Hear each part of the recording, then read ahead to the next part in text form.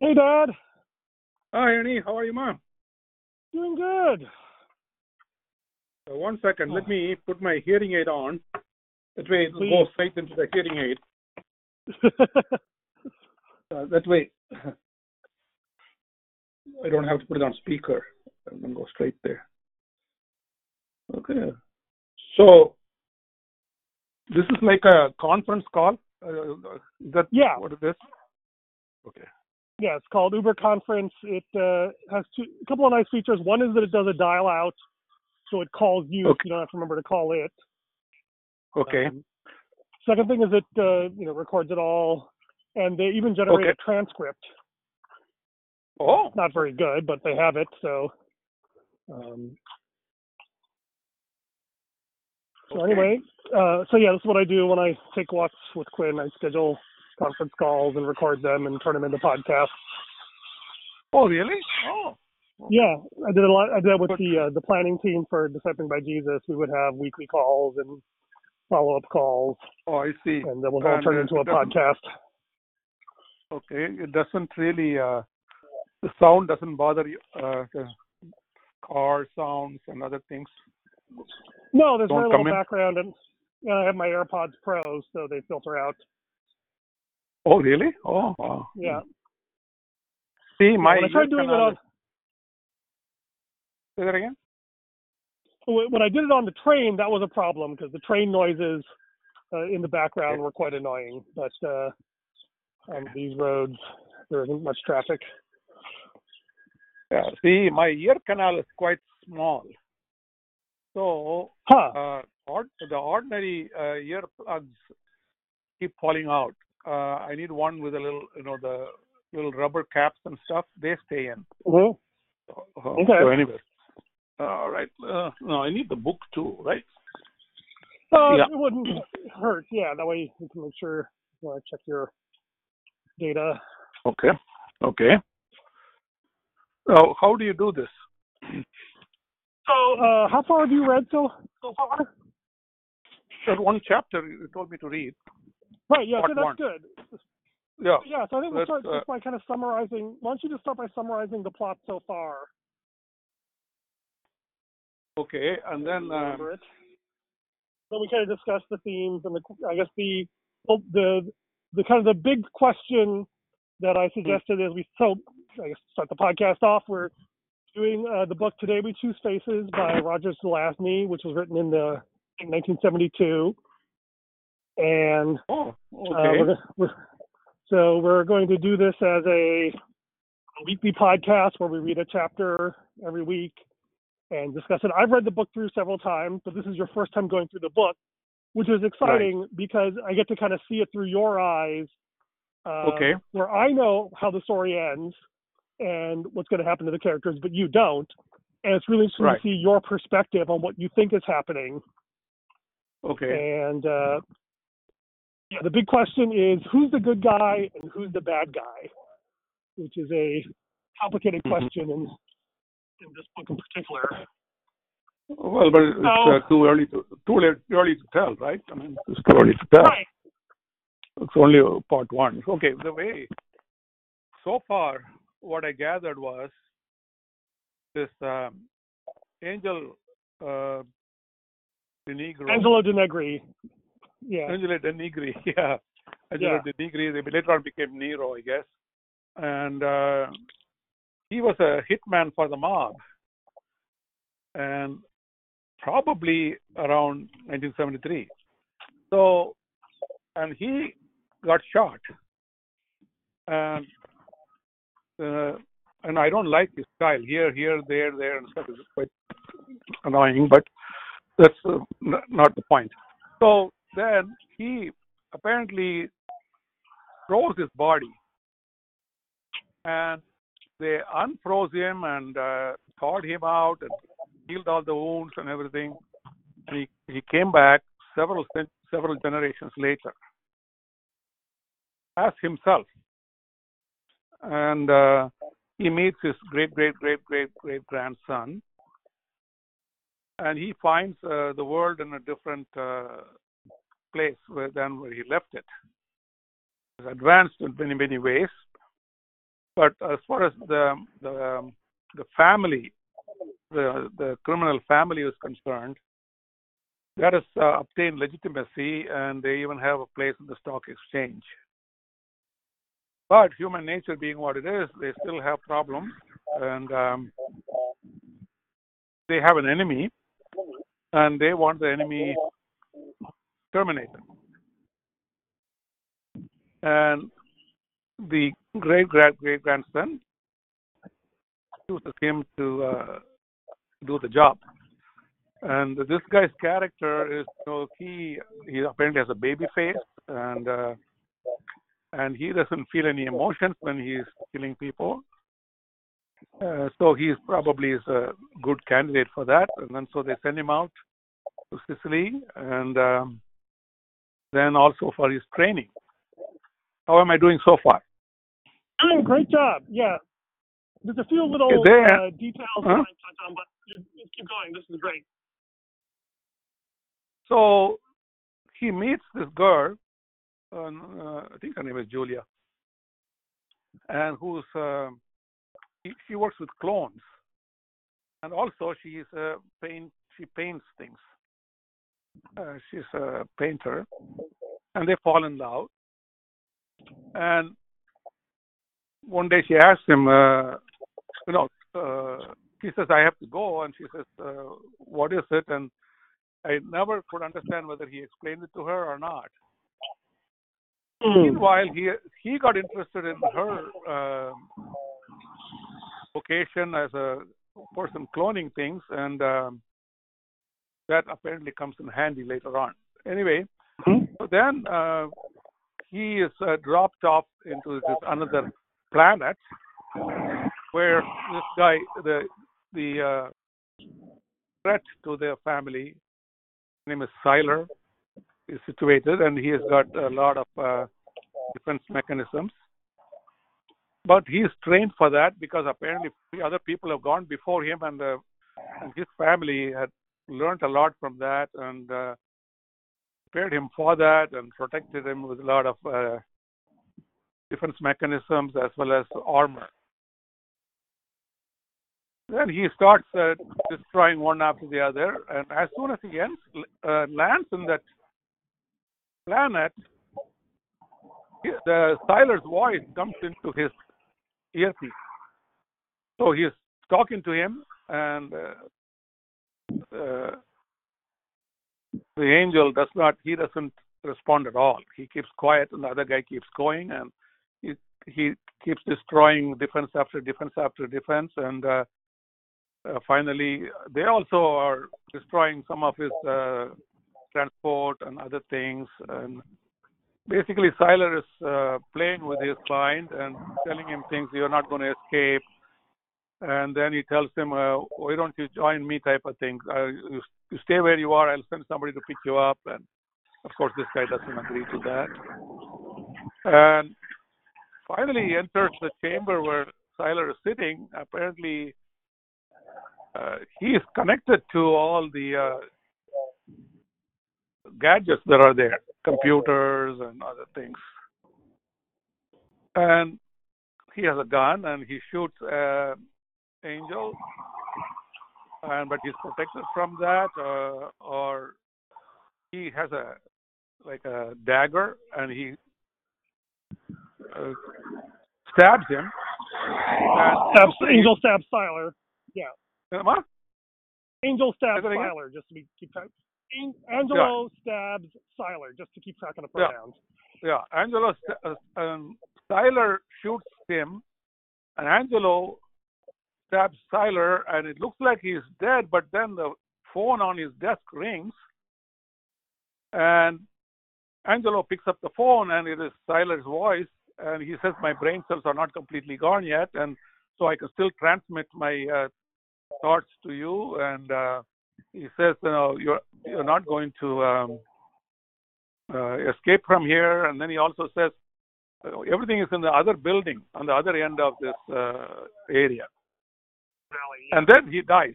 So he hangs up the phone, and then this is where the problem is. Here, there. Then I don't know how long, how much of time expired.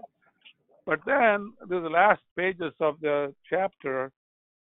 He's dying, and just before he dies, he says that he doesn't like himself, basically, and he plugs a pin something, and when he does that, the cloning starts, and apparently he's being cloned, and all the clones escape. That's how the chapter ends.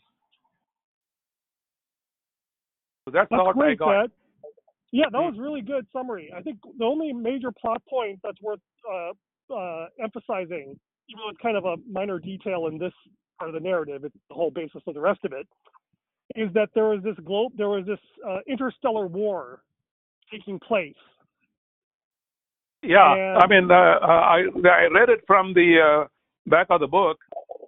There's not that much mention here. The back of the book was the back of the book is highly misleading.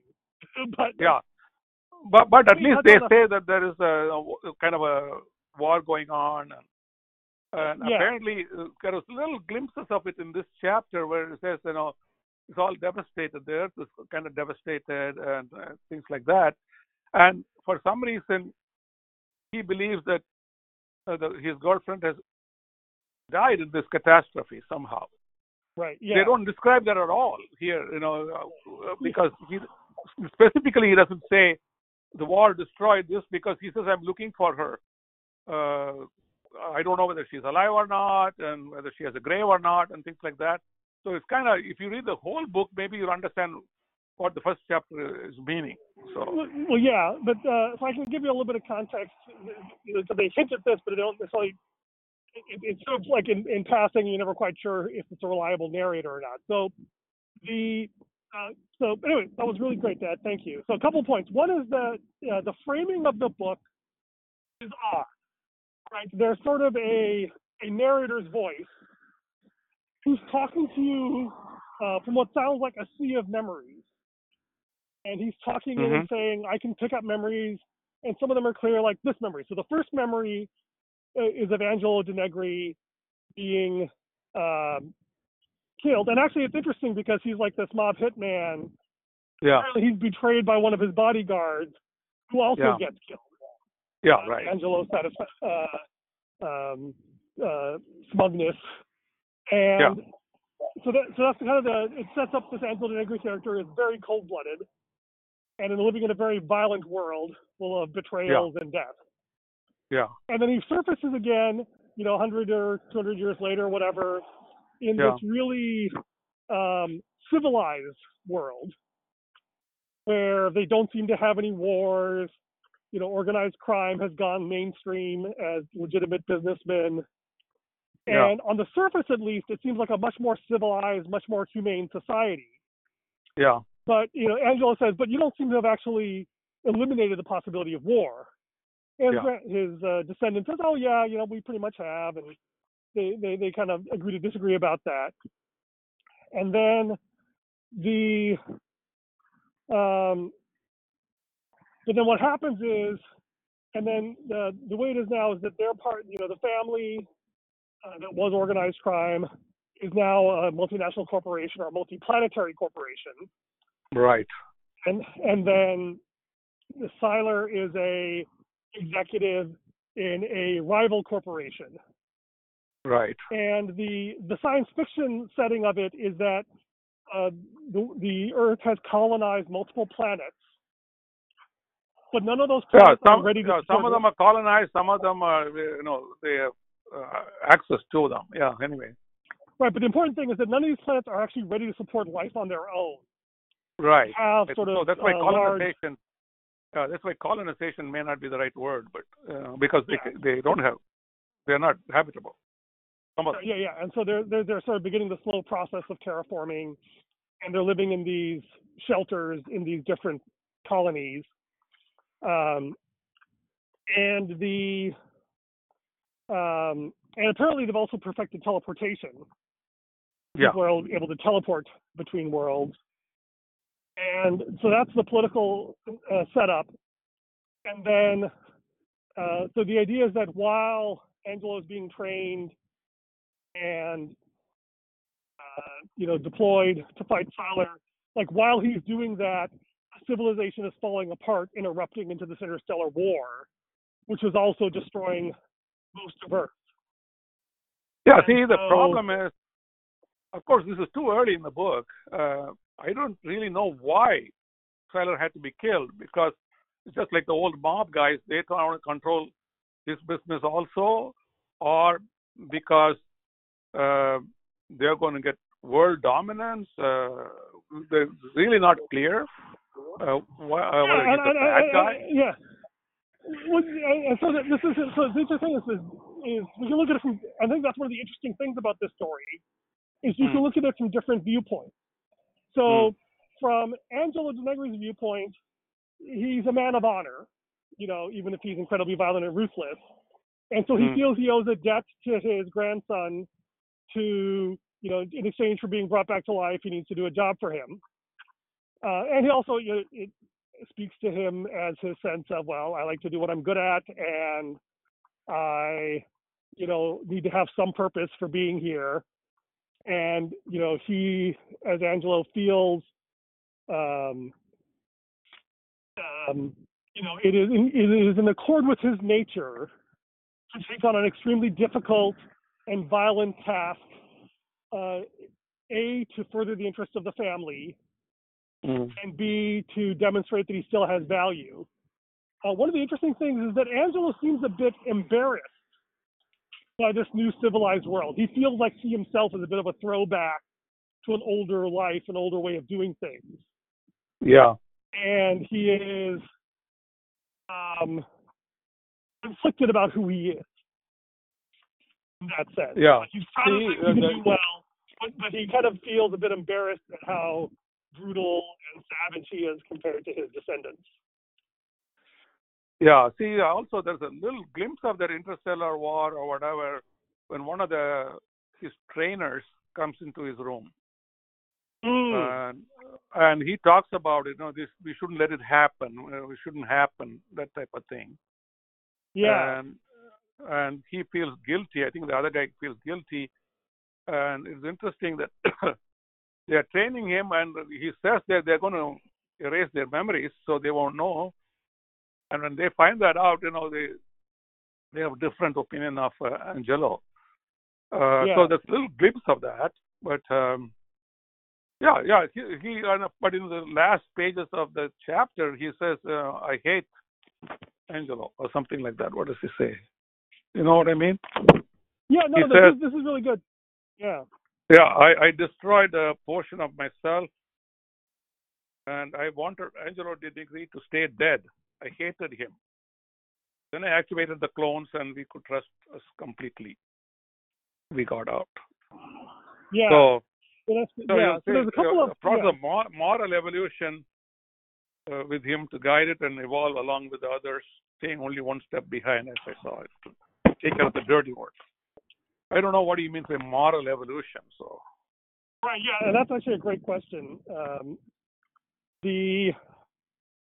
So there's a couple of science fiction elements that are important here. The fact that there's interstellar travel and that they can jet between planets is kind of a minor point. The two really interesting science fiction ideas here. One is this idea of erasing memories. The idea is that you can very carefully and surgically remove certain parts of your memory, and kind of by implication, certain parts of your personality. I have read other novels where they this is a CIA group that puts a memory suppressor, and the guy doesn't know who he is, and they give him total amnesia is a common. Yeah, but it's all science fiction. It's all science fiction, but this is even sort of more surgical. You can precisely eliminate certain aspects of your personality. And the interesting thing, this is introduced when his trainers are training him. And at first, they're kind of embarrassed that they're training him for this assassination mission. But then when they discover that they won't have any memory of it, suddenly they become much more comfortable with the idea. Yeah. Right. Right. So the idea is that like they are sort of culturally conditioned to be ashamed of glorying in violence, but when they're kind of given a guilt-free zone, they allow themselves to indulge that, which is an interesting theme, I think, that's very deliberately emphasized here. The second thing that we glossed over, which is critical to the way this works, and it's hinted at in the last few sentences, is that in this universe, cloning was this thing that was only going to happen a few hundred years in the future, starting with sheep, which is in fact what actually happened in our world. But there's this weird sort of magical psychic bond between clones and even the original parent. Yeah. So she was saying that with the sheep, that if one of them gets sick, they all get sick. Yeah, everybody got sick. Yeah. Right. Yeah. So the concept they have here is that it's hinted at the end there is that so Angelo is stuck on this planet with all this advanced technology. And that he's kind of the only person who kind of knows what's really happening with the whole human race. And so he decides. Why do you say that? Because the other guy seemed to know. One of his trainers seemed to know. Yeah, Syler seemed to know. So Syler, he's the only guy on the planet who knows what's up now. Right, but Syler's dead now, as far as we can tell. Right? You're talking about after the second chapter. So after the battle, right? So Syler and another thing that came up is this whole Shakespearean reference to Othello and Hamlet. I saw but the basic idea is that kind of the simplified version is Hamlet is this really strong action figure who spends all his time thinking and dithering, trying to decide what to do. Yeah. And he ends up getting sort of ensnared in his uncle's schemes. Whereas Othello is a decisive man of action who gets paranoid and ends up striking out against everyone around him and sort of creating his own doom. And so what Syler says is that Syler's kind of like Hamlet, like he knows everything, but he can't make a decision. And he sees Angelo as the Othello character, who is very decisive, but is acting on poor information. And he says that, if we had swapped roles, Hamlet, would have thought carefully and figured out he was being manipulated. And Othello would have just gone ahead and killed his uncle, Hamlet's uncle, and be done with it, right? It would have been really simple. And so his point was that Syler, could see everything that was going on to the human race. He could see that the human race was going to destroy itself, was facing this genocidal war, and he made all these plans and all these schemes, but he could plan everything out and have all these resources, but he couldn't actually take decisive action to make things, to fix anything. Right? And Angelo Negri, who's incredibly decisive and controlled, he just operates in his little narrow tunnel vision and ends up there. And so they both are sort of caught up in this tragedy. And I think that also, for lack of a word, kind of humbles Angelo. And he realizes that he got, blindsided by his own narrow focus. And he was focusing on, I'm just going to take care of me and mine. I don't really care what happens to the world. And he hates that part of himself. Right? That, I got caught up in these petty games where the whole world and the people I actually cared about, like this Julia character who he builds this emotional relationship with, and he is just sort of collateral damage to the destruction of Earth. Yeah. But in some ways, that hits him harder than the slaughter of billions, right? Because that's a personal thing. Yeah. And it's like, and so that grief, that pain, that shame, that anger, that fear is like, okay, I don't want to be that person anymore. And I think what it means by it's like, okay, like I wish I could be someone who is more civilized and who cared about the greater good. That's what he wants. Yeah, but then he clones himself. Well, yeah, so he does two things. He clones his body. Yeah. Right. So he uses the advanced labs to create the clones, and then he, but he destroys or pins, let's say, those parts of himself that he doesn't like and kind of locks them away in the machine, whatever that means. That's not specifically mentioned here.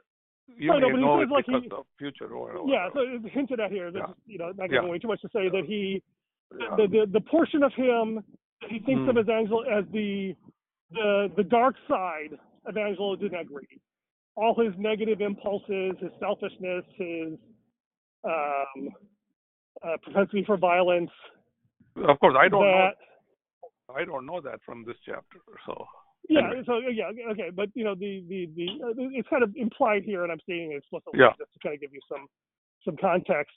Those parts of himself that he despises, he pins away in here, and the implication when he talks about, so this is, I think, what he means by moral evolution. This idea that we have these darker impulses, and they are the cause of all this suffering and violence in our world.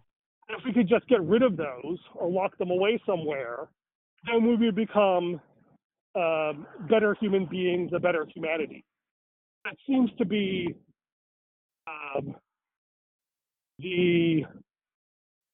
the way Angelo is justifying both his sort of partial suicide and his dream of improving humanity. Yeah, but that's a long stretch, isn't it? I mean, I don't know whether he thinks that technique can be applied to everybody or something like that. Because he takes care of it himself, that's a big question, isn't it? Maybe change one person at a time type of thing. So that's the interesting question. And then, that's really a stretch because, again, like you said earlier, you can specifically destroy certain portions of your personality or brain, whatever. Because the other thing we glossed over was this freezing thing. The freezing thing, his body was frozen after he was shot, and I don't know, from a medical point of view, all that had to be healed somehow. He mentioned in one word that it was all taken care of. So I don't know whether they operated on him and fixed him up and then froze him, or how it worked. The way people thought about it in the 70s was that if you just flash freeze someone when they have mortal wounds, then you can thaw them out later when medical science has advanced dramatically, and they'll be able to miraculously cure them. I mean, they didn't know a lot about the structure of brain freezing and all these things, so it's all very science fiction-y. But that was kind of a minor point. That is. But yesterday's science fiction is today's normal thing, right? So, except people still do cryogenic freezing upon death or near death. But as far as I know, no one's been successfully revived from any of this, so that part is still science fiction. No, but a lot of stuff that was science fiction, like the cloning, right? Cloning of sheep is like a normal thing now. It's not a big deal. But anything involving the brain, we're probably pretty much still where we were. We can pinpoint some things using functional MRI, but anything like that part of science fiction. No, Ernie, no. It's not that far because we have medications now, let's say cancer, right? That's monoclonal antibodies and things like that specifically attack certain cells. So if the technology improves they can map the brain and see where these things are, and maybe in the frontal lobe, and the chemical nature, if they find out, they can find another chemical that can destroy it or block it. So it's not that far from possibility. Yeah, I think the statement is that, so at this point we don't have the precise resolution on things like memories or personality.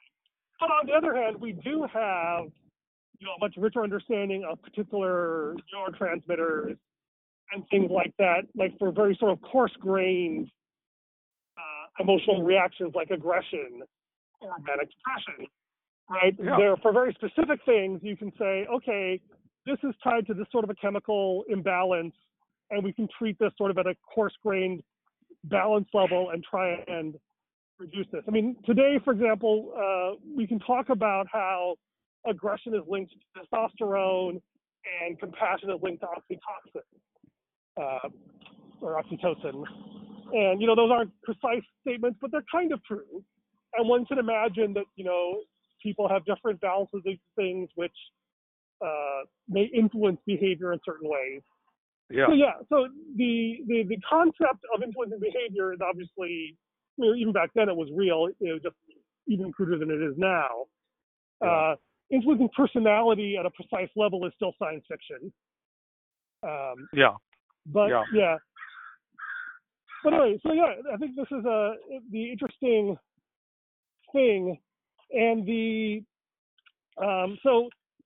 just given where we are so far, do you have a sense for who is the good guy and who is the bad guy at this point in time? Or what did you take on it? I can share mine if you like. Like for me, at this point in the story, Syler feels like the good guy, right? He genuinely cares about the survival of the entire human race, not just himself. He's willing to expose himself to great personal risk. And it almost kind of implies that he expected Angelo to kill him, was almost hoping that Angelo was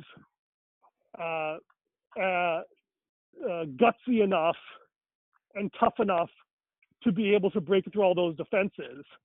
And so it feels to me like Syler kind of sacrificed himself to bring Angelo here. I mean, the best case would have been if Angelo agreed to work with him, and actually accepted it, but he didn't really think that was likely. But he actually saw it as sort of an asset. Like, if he's that fanatically devoted, if I can put him in a position where he's persuaded that he has a chance to serve humanity, then he will. And so I guess in some sense, Angelo Negri sort of follows Syler's example, and that he sort of sacrifices himself to create sort of Angelo 2.0, the more civilized, humane version of himself, who is devoted not. But then he becomes a good guy. When you say, if you go that way, if Angelo does that with a good motive, then he becomes a good guy. So, it's too early to say that, Ernie, because I don't agree with that, because, Syler is doing exactly what Angelo was doing. He's from what the implication there was, several people came and he destroyed all of them. He killed them. Right. And he tried to kill this guy too, Angelo too. So why? He wants to maintain power. He maintained control. So again, I don't think we can say at the beginning of with one chapter who's the good guy, who's the bad guy. You have to wait. Well, yeah, I'm not saying who is, right? I mean, and can who is good, right? As Jesus himself said. But like, it's interesting to just ask the question and explore possible answers, right? I'm not claiming there is an answer. Yeah. But you look at it from one perspective. Another thing that I always felt was, there's nobody that's totally evil. There's nobody that's totally good. Mm-hmm. And everybody has good points. Everybody has weaknesses. Everybody has bad character traits. And like I mentioned to you, probably mentioned to you before, I told Mom, the Godfather loved his grandchildren. Yeah. And again, loyalty. These people have loyalty to each other, and they'll even die for each other. And if you go with the verse, there's no such love better than somebody who's willing to die for his friend. Then these people are really noble people. So this is proving that point. I think maybe either one of them are totally evil and totally good guys. So we'll find out. No, I think you're absolutely right. But I'm still gonna go through the thought experiment in that, at this point, it feels like in the first half of the book, Angelo is very short-sighted, and he's not selfish in the sense of his personal gain, but he's definitely only concerned about his family and his honor. He doesn't really care much about the larger society or the larger world. And Syler clearly cares about, I think it's safe to say, is caring deeply about these things. And so, at least in the first, 90% of this chapter, it kind of feels like Angelo is kind of knows he's a bad guy, and is a little bit embarrassed about that. And when he confronts Syler's kind of apparent, possible self-sacrifice, for the good of humanity, it strikes a chord in him. And Angelo says, yeah, that is something that I would rather be that than what I did. How do you say that his self-sacrifice is suicide or whatever is for the better of humanity? Well, because he brought this guy here and changed him? But no, what he said is that what I took from Syler's thing is that he's amassed all this technology. Well, first of all, Syler saw the war coming, right? So here's one thing that, so one dimension of virtue is to be able to see reality accurately and actually open your eyes to what's actually going on and not get blinded by personal power games. And so Angelo's grandchildren were consumed with the position of the family, right? And gaining advantage against their competitors. That was what they were focused on. Right. And well, that's not inherently bad. It is still short-sighted, right? To be so focused on your own personal gain that you miss the fact that your world is imploding. And so Syler, I think, was virtuous. Let's use the more neutral term, not so much morality, but like an Aristotelian skill. He is virtuous in that he has the skill of understanding what's actually going on and not getting consumed with sort of immediate family problems. So that's one virtue Syler had. Secondly, it sounds like he not just saw what was going to happen, he tried to prepare for it. It sounded like he was building technology and marshaling resources to be able to, if not prevent the war, at least mitigate its negative aspects. I don't know how you can say that, because I think he was doing the same thing that the family was doing. Angelo's family. You think he was only concerned about himself? Yeah. He wants to get the control of the thing. And some of the things that he was saying are deceiving this guy. Statements that he's making, and things like that. He's trying to manipulate this guy. Okay. You're giving too much credit to Syler. So I have a more sympathetic interpretation, right? Because I would say that Syler had, in fact, wired himself up to all these machines, and he could have sent a little drone or a robot to go pick Angelo up. So I think it was sincere. And so I take it, you're right. And you're right, this was ambiguous in the text. But my reading of it is that I see it as Syler as someone who generally so we agree that he's more aware of what's going on than Angelo was. You believe him then, because Angelo didn't believe him that somebody's going to come and pick him up. He thought, the guy will come and kill him. Right, yeah. That's what he didn't trust him, He didn't trust him. But it turns out that, we do know that Syler was right, that in fact there was a massive interplanetary war which did destroy most of civilization. So that part he was telling the truth about. And that makes me more inclined. I didn't know that. That was the thing. In the first chapter, he just says, I'm looking for Julia, without implying that there was a interplanetary war and there was a destruction of the Earth. You may know because of what happened later on. So. I thought he actually admitted that at one point, that he says he was right about there actually being a war. So that part is. Maybe I didn't read it enough to understand that. Because he got a glimpse of that. Angelo got a glimpse of that when one of his trainers came into his room to talk to him. That the war was starting underway. So it is oddly glossed over, right? So it's not unreasonable for you to be skeptical of it. I think the narrative is pretty strongly that whatever, whether it was total destruction of civilization, clearly it was bad enough that you lost records of people, right? There were massive amounts of displacement and carnage, and even though there were survivors, there was certainly a serious disruption. And it certainly makes it clear, all the people who sponsored Angelo, weren't around to do much. When either they died or they disrupted. There was the family business was gone. I think, really? Okay, I didn't know. that was the implication is and the assumption in the rest of the book, again, as far as we can see. Would you rather I finish the whole book then? No. I definitely want you to wrestle with chapter? Yeah, because I think it's more interesting to deal with the ambiguity and which things I believe and then some of these things that I think that I interpret. Like, it never occurred to me that maybe it's not like some of these things may not actually be true, right? I kind of sympathize with Syler, and so I accept his interpretation. For me the big thing is that the fact that he planned this phone call to Angelo after he died strongly implies to me that he maybe was not certain he would be killed, but he assigned a high probability to the fact that he would be killed. And he chose to stay there and face Angelo rather than just run away and hide somewhere where he could prolong his natural life.